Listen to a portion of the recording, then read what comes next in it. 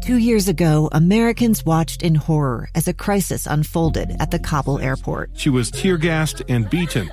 Images of thousands desperate to escape Taliban oppression filled our news feeds. More than 80,000 Afghans made it to America. But the story didn't end there. It was very cold. There was no power, no heat. Who would help our newest neighbors? I'm Andrea Smartin. In Stranger Becomes Neighbor, you'll hear the stories of some remarkable refugees who left their homes and their dreams behind, only to start over from zero. Their only possession was 3 blankets. And you'll meet Americans who stepped up to help them. You want me to come when you deliver your baby. What can one person do in the face of an international disaster decades in the making? That's Stranger Becomes Neighbor. Find us at kslpodcast.com. Follow us on Apple Podcasts or anywhere else you listen. If you like what we're doing at Voices of Reason, check out the Hinckley Report podcast from our friends at the Hinckley Institute of Politics at the University of Utah. It's entertaining, informative, and thought-provoking conversations from journalists and policymakers.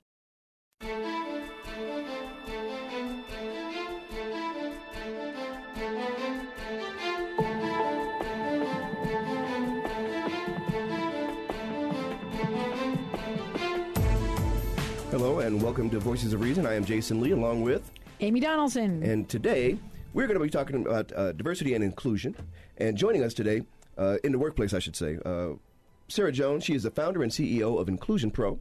We're an organization that helps executives build inclusion and diversity at their companies, as well as Olga Stoddard. She is an assistant professor of economics at BYU, Brigham Young University in Provo, and a senior research associate with Science and Diversity Initiative, a collaboration of researchers and practitioners in the field of diversity. Thank you both for joining us. Thank you. Thanks for having me. Professor Stoddard, I'm going to have you bring that down a little bit in front of your face so I can see you. Yeah.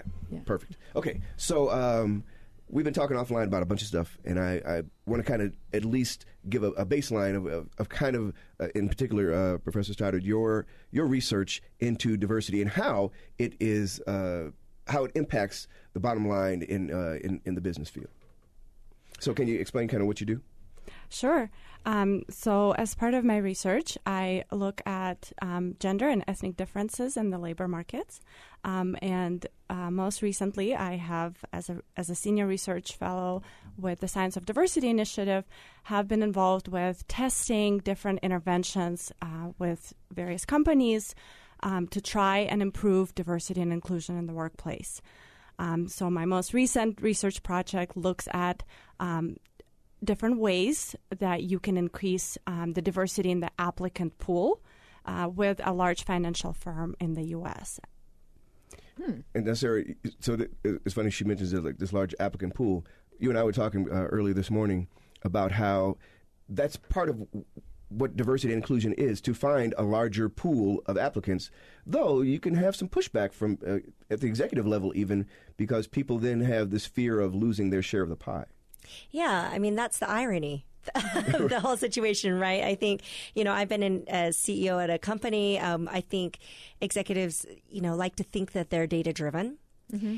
But when change happens within organizations, that becomes the challenge, because you're dealing with an organization of potentially hundreds of people that aren't always going to understand the change. They don't always know why something's happening. Mm-hmm. And certainly there's lots of efforts to train and try to educate people around diversity and inclusion. But at the end of the day, it really does impact their livelihood.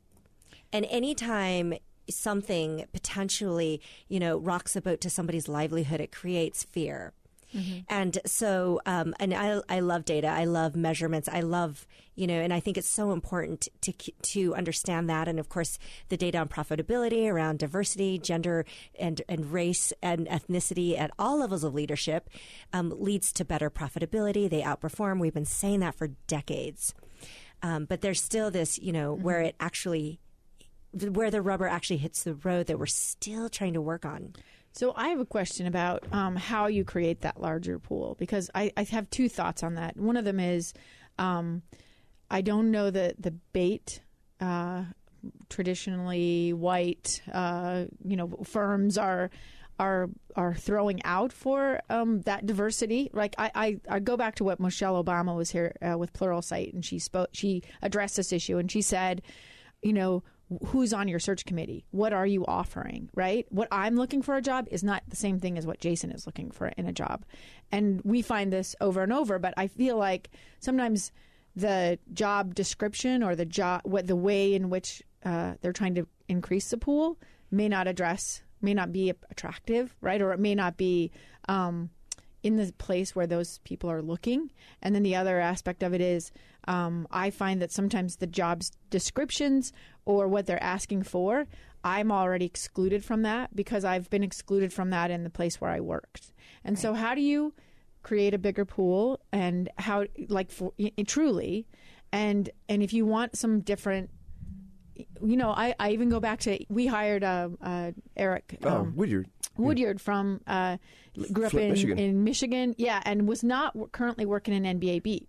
And among the debates about that was, if you're not currently, there's all these applicants out there who have worked NBA beats. And this is when the paper was looking for a new jazz writer 2 years ago. Yeah, and we wanted diversity, so they were legitimately trying to create this opportunity. And so, but a lot of the minority and women candidates did not have NBA beat experience because we have traditionally been excluded from that beat. So how do you compete with a guy who's on his third NBA beat, but he's white and always has had that opportunity, right? And then there's always this debate about what is it that you're after, right? Are you after experience or are you after a different perspective? I will tell you that Eric came in, they gave him a shot, and he was he was fantastic. He blew the doors off the place. He's just got hired by ESPN, to be part of their NBA team. He's been amazing for our paper and for that beat. So sorry, that's long-winded, but how do you make the pool bigger, really bigger, and then how do you make sure that they can compete? Because I think some of us exclude ourselves because we don't have the qualifications. So, Professor Stoddard, what would you think? So I would start by saying that persistent lack of diversity is a incredibly complex issue. There are factors both on the supply side, from the perspective of the firms, but also on the demand side, from the perspective of candidates. And you were talking about that, Amy, the fact that candidates have different preferences too. As a minority candidate, do I want to be the only token person in a company? Do I want to be the only female in an economics department at BYU when I started? Right? There are considerations on both sides of this issue. Yeah. And so I can speak to how we were able to successfully create a larger pool in the context of our study, which is we took the approach of the candidate side. We said, which recruitment message would appeal to a broader set, to a more diverse set of potential applicants for this very traditionally male-dominated firm in the financial industry. This is one of the largest firms in the U.S. providing financial services. And they're, traditionally in this industry, the share of underrepresented minorities, for example, is far below 10%. The share of women in management is about 30%. So it's a very heavily male-dominated industry. So what we did is we said, let's take standard recruitment practices by this firm, which happen to be very typical recruitment practices for this industry as a whole, and let's see which recruitment message appeals to a more diverse candidate pool. One recruitment message was the status quo, which basically said, the firm values you, apply for this job. And what we did is we added another recruitment message which said the firm values you, we value diversity, we seek a more diverse applicant pool, it emboldens our principles, apply for this job. And then we randomized potential applicants into seeing the first or the second message. What happened is the applicants that saw the second message were 3 times more likely to express interest, 2 times more likely to apply for the job, and 2 times more likely to actually be selected. And notably, we find no difference in applicant quality. So as you were talking about the actual credentials, experience, we find no observable differences. Both pools were equally qualified. The second pool was significantly more diverse. When we come back, Sarah, I want you to kind of address this too, because in practice, you probably would have thought this is what would happen, but it's still an uphill slog to get executives and to have the vision to want to go to what Professor Stoddard described as the second applicant option where they told him that diversity and inclusion were important to their firm. So I would like to have you speak on that a little bit. When we come back, you're listening to Voices of Reason.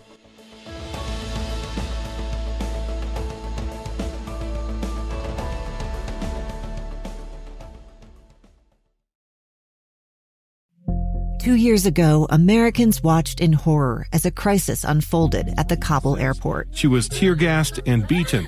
Images of thousands desperate to escape Taliban oppression filled our news feeds. More than 80,000 Afghans made it to America. But the story didn't end there. It was very cold. There was no power, no heat. Who would help our newest neighbors?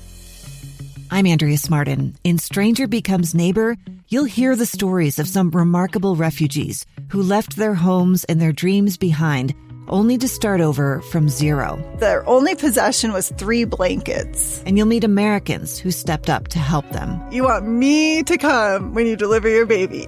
What can one person do in the face of an international disaster decades in the making? That's Stranger Becomes Neighbor. Find us at kslpodcast.com, follow us on Apple Podcasts, or anywhere else you listen.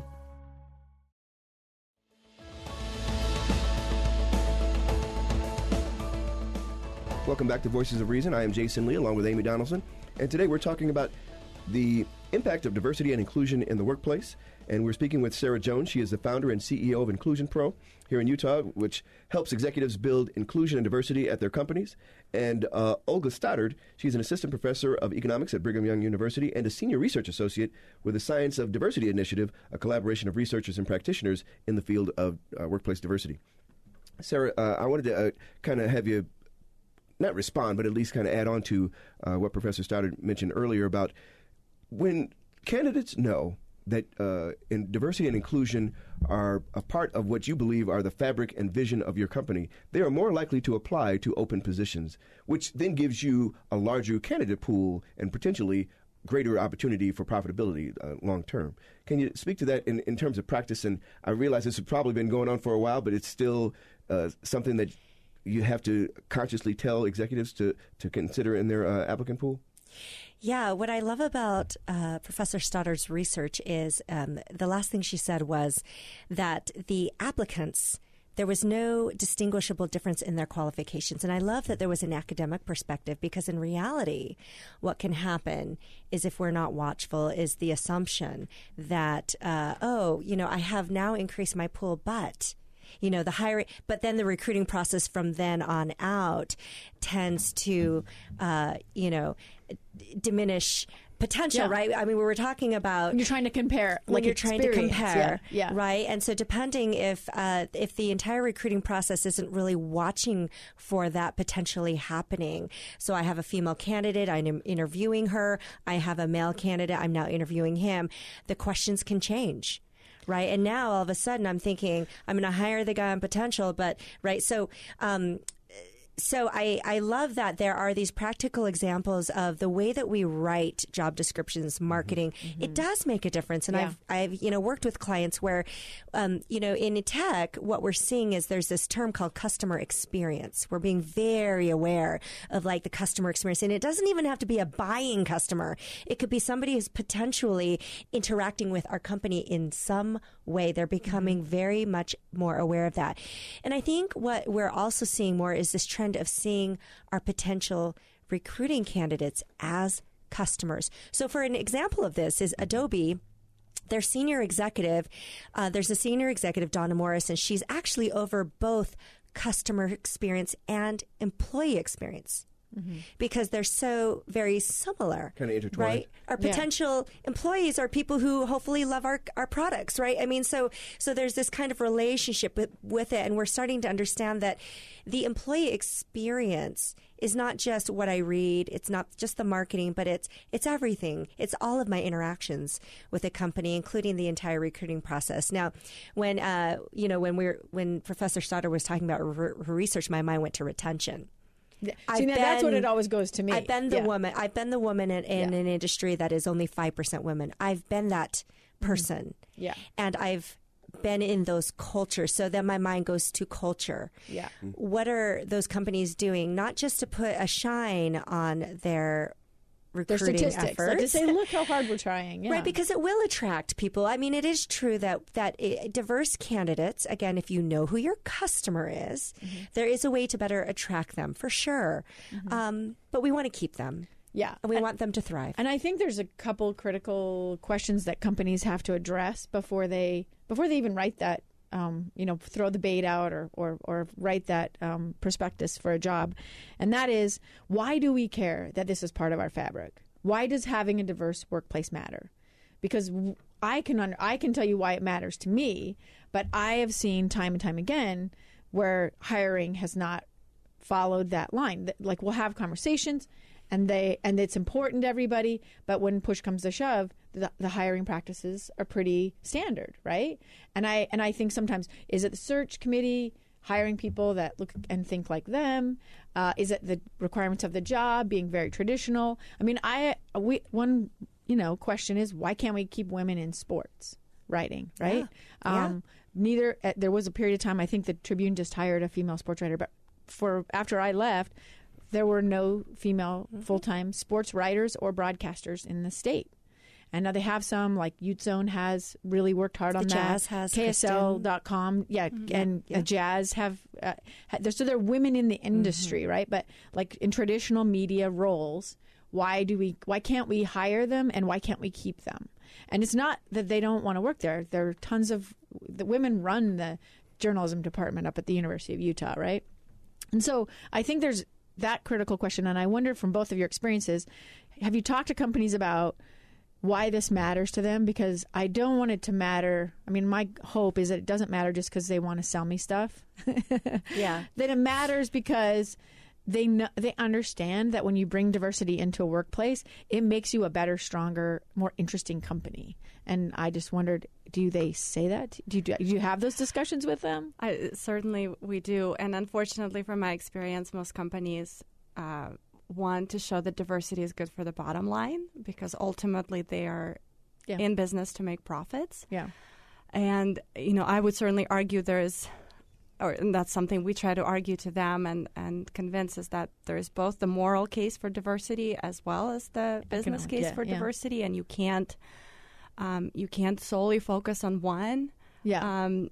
If you do, you're not creating that inclusive culture. But I have found that, at least, when firms come to academics for sort of these evaluations and studies, they're wanting us to show that there is indeed this business case for diversity, right? That it helps them tap into a new market, right, of diverse clientele, potential, diverse Yeah. clientele, right? The Google's next billion user initiative is all about that, right? They're recognizing that there is this untapped market that is only going to grow in the next few years. Or they're trying to show that there's some benefits of diversity with regards to innovation and creativity, and there's a few studies that have consistently shown that. I would certainly argue that there are people within companies that are fully on board with the moral case and are passionate and find that their goal to increase diversity for those reasons. But, that's unfortunately still ways away before companies are on board with that. When we come back, I want to start with Sarah, and I want to ask about something we talked about a little bit earlier offline, and that is the kind of convincing executives that the pushback they may receive from their executive cabinet or whatever the other leaders doesn't necessarily reflect what should be happening in their company. It may be more fear-based than reality-based in terms of creating diversity in the workplace to the detriment of somebody else. When we come back, we'll talk about that and more. You're listening to Voices of Reason.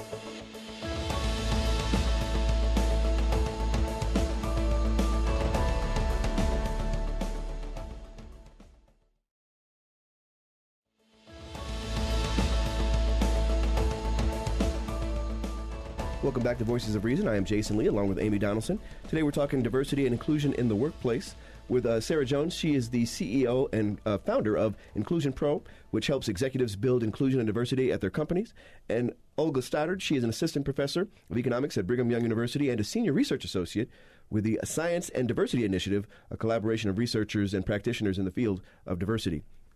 Amy, take it away. Yeah, do these ads that sort of are meant to be more appealing to a diverse workforce, do they deter white men or the traditional applicant, I guess? Yeah, that might be one concern, right, from the standpoint of companies. And what we find is actually the opposite, that if anything, white men are slightly more likely to apply when they see the diversity-related messages. But definitely they're not deterred at all relative to the standard status quo recruitment messages. Sarah, that's fantastic to hear. I mean, from an inclusion standpoint, you want anyone to apply, right? The goal is not to exclude white men. The goal is to be inclusive of as much great talent as you possibly can be. And so, that's been an important message that I continue to beat that drum that, the goal is not to exclude white men. Inclusion means everyone is included. And we found also that there's been some studies as well. I haven't personally done these ones, but when you change the language to a more gender neutral or even, more feminine language, that it actually does not deter men from applying, right? And so that's the good news, I think, in all of this research. I think some of the challenge that I deal with when I'm working with executive teams is the understanding of why are we shifting the messaging seems to be a challenge. If the executive team does not understand how to message things properly, what can happen is that, again, we're talking about people's livelihoods. They see things changing within the organization. Someone will share a job post and say, gee, why are you guys saying that Utah is the 7th largest LGBTQ plus population in the nation? Like, do we not, let's be realistic about who we are as an organization, right? So there's this pushback that can happen, and that's just one example of some of the fear that can take hold of wait, things are changing. I'm now uncomfortable. And I think also there's always been us tokens, right? So there's always been one of us. So that if there's one, then I know that I was the only woman in sports for a while, and Linda was the only woman before Absolutely, me. yep. But so when I would mentor or help or encourage other women, people would say to me, aren't you worried about you're going to lose, your job, or they're going to take your job? And I was I said, but why wouldn't they take your job, right? Yes. Because I always say, if there's only room for one of each kind of a person at the table, then we need a bigger table. Because I think especially in media, it's absolutely vital. The stories I see, the voices I search for, and Jason would say the same thing, are very different than my male counterparts who grew up in had a different sporting experience in their youth. And so, but they're all important. Right? They're not, it's not like one is more important than the other. It's just that now we're saying we're not just going to only be about one perspective or one experience. We want to hear what those other experiences are. And I think most companies, I can't think of a company that it would be important to just have one gender or one race or one cultural experience. I think that you benefit from all of these. So those of us who have experienced it, it's like a no-brainer. And I think that's the big why we were just talking about. Mm-hmm. That's the big challenge. If you haven't had that experience, it's sort of like we're trying to tell them the grass is greener. Trust me, the grass is greener. Yeah. But if you haven't had that experience, you don't know. And so, but sometimes I feel like a bad guy trying to lure these guys into my terrible kidnapping van. I promise you'll like diversity. Trust me, I have candy. No. But again, there's this brain research I've been thinking about lately that there's two different parts of your brain that process familiarity and differences. Oh. And so if you are processing familiarity in one part of your brain and processing difference in a separate, and you're not that experienced with it, then your brain is really actually experiencing this cognitive dissonance. And I really think that's where this irrational fear comes from. Yeah. Right? And so, okay, so we can talk about brain research, data, all we want, right? But there's this practical reality of if you... And this is where we're really trying to get leadership to understand. when you can get to a place where you are challenged, where people give you a different perspective that you're like, wow, that was just mind blowing. I didn't think about that. And you're like, and you can get to this place and get outside of your, and it is discomfort, right? I mean, let's be clear. But it is life enriching. Jason and I have had this experience. The moment you said that, I thought that experience of something new, something that is enriching, you are losing that every time you just go into the same places, meeting the same kinds of people, doing the same kinds of things. That's why diversity is so great and so much better than just being homogenous. And even when you make a mistake, even when I have, even when I've written a story where I've used a term that somebody said, hey, that we find that to be, limiting or offensive or it's outdated or whatever, then we have these great conversations. And I feel like it's like a little bit of a superpower to be able to hear that and take it into my life, because people are like, oh, how did you know that? Right. Yes. And I know that because I make mistakes and I listen to the people and I try to be outside of my bubble. But there's times where I felt ashamed about it, but I think, what can I do? I didn't know. But let me put a word on that: resilience. Yeah. Right. I mean, you've learned resilience, and that is so I'll just bring up the Inclusion Experience Project that we're doing October 24th. It's building resilience in leadership. If you can't get to a place where you can build that self-awareness, that humility of learning and realizing, I'm going into this new space where now I'm going to be working with a lot of diverse people. And I don't know everything. I don't know pronouns. I don't know, what it's like. I don't have to learn new pronouns either. Yeah. To be a Black person and be the only person in the room. I don't know what that's like, but I'm willing to learn, and I'm willing to sometimes make mistakes, right? Yeah. It's the fear of perfection that's really holding us back. Like, oh my gosh, I can't see anybody seeing me say the wrong thing. And certainly, but I think for someone in power, that is maybe even more intimidating. Say you've been in management all of your career, or you've been there for 30 years, and the idea that somebody underling, some little peon is going to correct an intern or somebody you've worked really hard to get into this, field, is going to say to you, hey, the language you're using, it's offensive. Or, let me tell you what I hear when you say X, right? Because that's what we've done. And Jason and I have done it for each other. Yes. Yeah. But there's not everyone. Some people we just don't say anything because we know they don't want to hear. But I would say to you, any executives listening to this, that Michelle Obama made another fantastic point, is that it's not enough just to lure them to your company and get them to apply and then to hire them. If you don't, like she said, if you're Neanderthals, you're not going to keep them. Yep. And the point really is to bring their experience and expertise to bear on what you are doing as a company. That's the value, right? It's the value to them and it's the value to you. And you can't have that if they come in and they feel isolated, they feel like you're ignoring them, they feel less than. All of those things I have felt. I think Jason has felt them. You guys have probably had that experience. And when you're the token, it's very isolating. And there were definitely times where I thought, okay, it doesn't matter if you're part of the club or you're in the fraternity or whatever. You just have to do, and you're in the male-dominated thing, so you get this. But I do think there's value. I think that's why some women don't want to live their 20-year career by themselves. I would add, they won't do it. Yeah. There are several ongoing studies that I have that are looking at these exact questions, and one in particular that I would point out is where we look at MBA groups, which among MBA students, traditionally only about 25% are female, and so they're working groups. I must know all of them. That's right. So they're random, or they're assigned in groups of 5, and normally there's just one woman per group. Yeah. Typically because they're so underrepresented, right?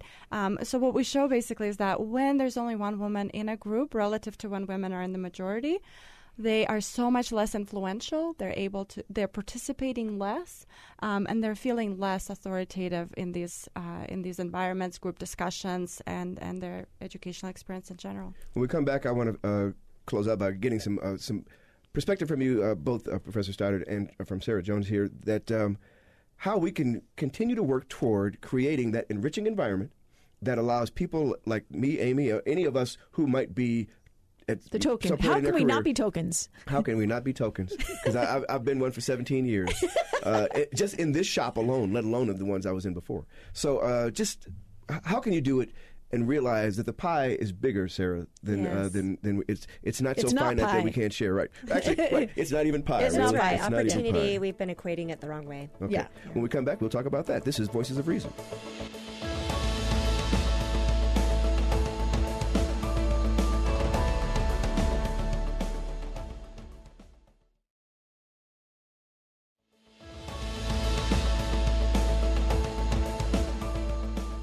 Welcome back to Voices of Reason. I'm Jason Lee, along with Amy Donaldson. Today we're discussing diversity and inclusion in the workplace with Sarah Jones, founder and CEO of Inclusion Pro, that helps executives build inclusion and diversity into their companies, and Olga Stoddard, who is an assistant professor of economics at BYU and a senior research associate at the Science and Diversity Initiative, a collaboration of researchers and practitioners in the field of diversity. And Sarah, you mentioned that, actually, Amy was trying to correct me to tell that we're not in a pie situation. There is, this is an infinite amount of slices available for all of us. Yeah, there's not a finite amount of opportunity. Yeah, and I think a lot of the thinking of around opportunity has definitely come from our, entrepreneurial capitalist roots, right? We're scrappy. A lot of us have had to pull us up by our bootstraps. And so I think a lot of that has influenced the way we think about opportunity, because it is true that, so many economies have had to work really hard to get where they're at. And so we certainly are not discounting that. But, we're in this situation where there is a lot of affluence. And so we can actually change the way we think about opportunity and redefine it. There's really not a limit necessarily. I mean, organizationally for sure. I mean, you've got some constraints there just in terms of how organizations run. But, if we continue to persist to think that, opportunity is only available to a few, then we're really, doing a disservice to ourselves. I do want to reassure any, executives and leaders that are listening to this that there are absolutely safe learning spaces. And I think that's been a little bit of a struggle, right? If they're, hearing diversity, inclusion, and, their head of people is trying to really promote this within the organization, they might feel a little bit stuck of like, gosh, I've gone through my entire career learning lots of things about entrepreneurism, but one thing I haven't learned is actually how to get the best out of a diverse team. I haven't learned that. And it's okay to acknowledge that. And there are safe places where you can learn this, and where, if you fumble, I mean, we've all fumbled as we've learned new things, right? That is just the process of learning. It's okay. And so, just that reassurance that, what we're not saying is, gosh, executives figure it out. Come on already. That's not what we're saying. What we're saying is that, you've got people within your organizations. I see this all the time. They're coming to me, help me out, There are people in your organization that are so passionate about building this opportunities because they know that all tides rise, right? When you can lift people up, get past that token level, all tides will rise. And thankfully, we are, the Rooney Rule is sort of gone by the wayside. Thankfully, we're getting past that and really understanding you need a critical mass to really make movement. But the Rooney Rule is, you have to... the Rooney Rule came from the NFL where they were trying to get more black coaches, Pittsburgh right? Steelers, yeah, and this rule... interview at least one. At least one. And so then what people did is, fine, we'll interview one. And they never hired him. And they never hired. It statistically did not bear out, right? And so we're past that, and thankfully we're not that trend has sort of stopped. But what we want to get is to a place where leaders understand that diversity does not change culture. Right? We used to think get a critical mass of diversity, the culture will change. Not true. It absolutely requires leadership to drive inclusion throughout the organization. Right? They're the ones that have to give life to diverse thinking. It's their job. And a culture will not change unless from the CEO and honestly from the board level on down. Right? That they're all understanding my role in leadership. But it takes some education. It takes some awareness of, I don't have that skill. I need to obtain that skill, and I'm willing to learn it. So, Professor Stoddard, I mean, kind of to Sarah's point, you have to have leadership have the vision to buy into and then create the environment that they want to have in their workplaces. How do you convey that to, or at least in your research, how have you been able to have you been able to discern whether or not companies have decided to buy into this, and have there been changes made so that they can create that environment?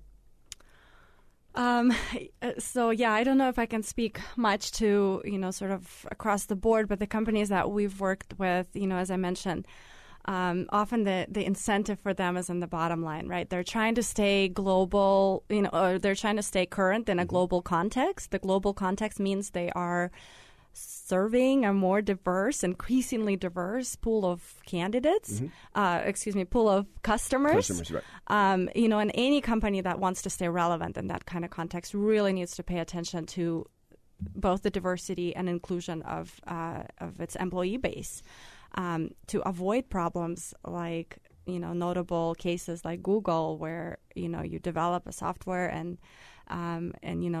Black people are tagged as gorillas, or to avoid cases where, motion sensors are only, responding to certain skin color, right? You can't create these kinds of products when your employee base and when your data are being trained on whites only. Right.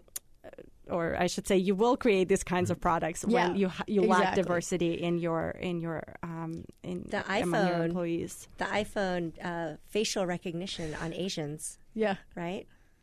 How? You could unlock your iPhone with different Asian faces because it hadn't been properly trained with the artificial intelligence to do that. And Jason, you're sending Jason to the. I wore the first set of Google Glass, the very first set of Google Glass that came out. Gosh, I want to say 10 years ago. Yeah, maybe it was a long time. Yeah. Long time ago. But I put it on my head, and I was like, they never even tested this design on Asian heads. I have my head shape is very different, right? And I have a small head. So, I have a small head.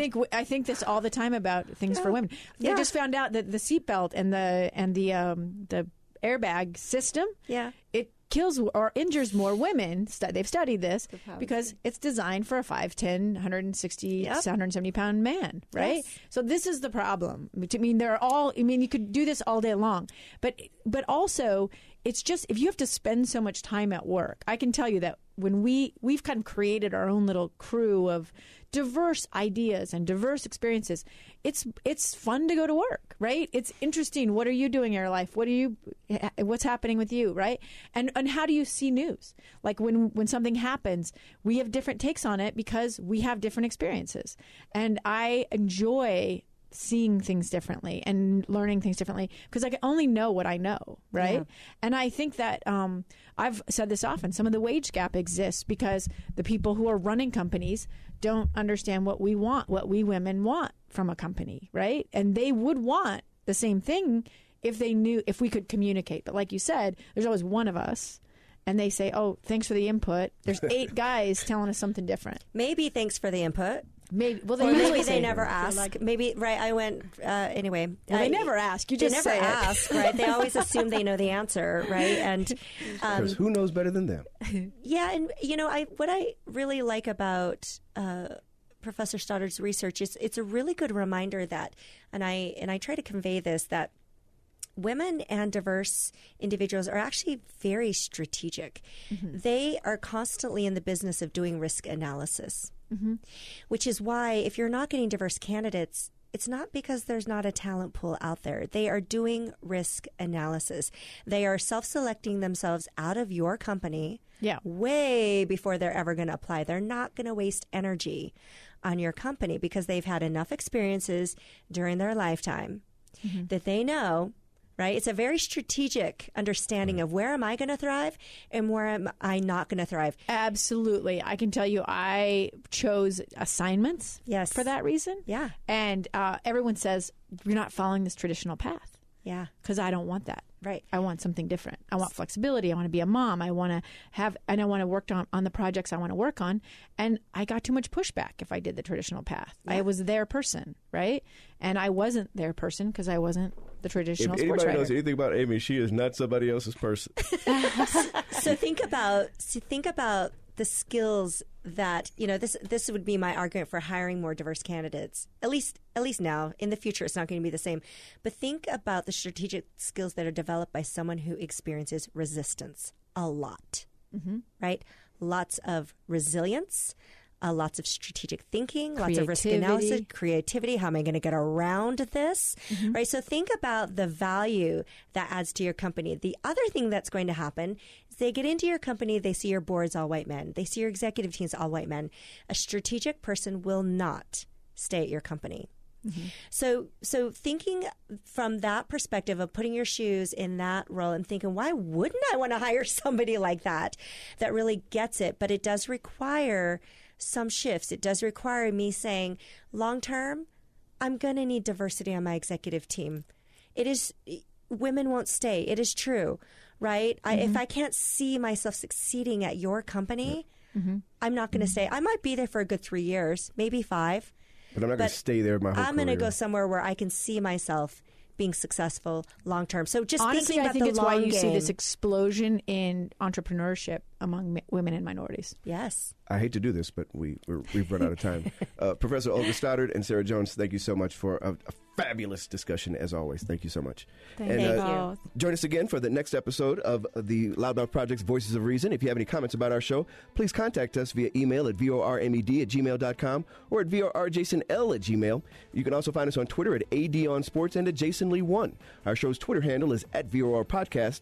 Check out our Facebook page. You can also find and subscribe to free episodes of our podcast any places where you find interesting content. And if we want you to review our show as well, we love to get your feedback, and it helps us grow our audience. Until next time, I'm Jason Lee. When you engage in passionate debate, do your best to keep your dialogue civil. Try to be the voice of reason.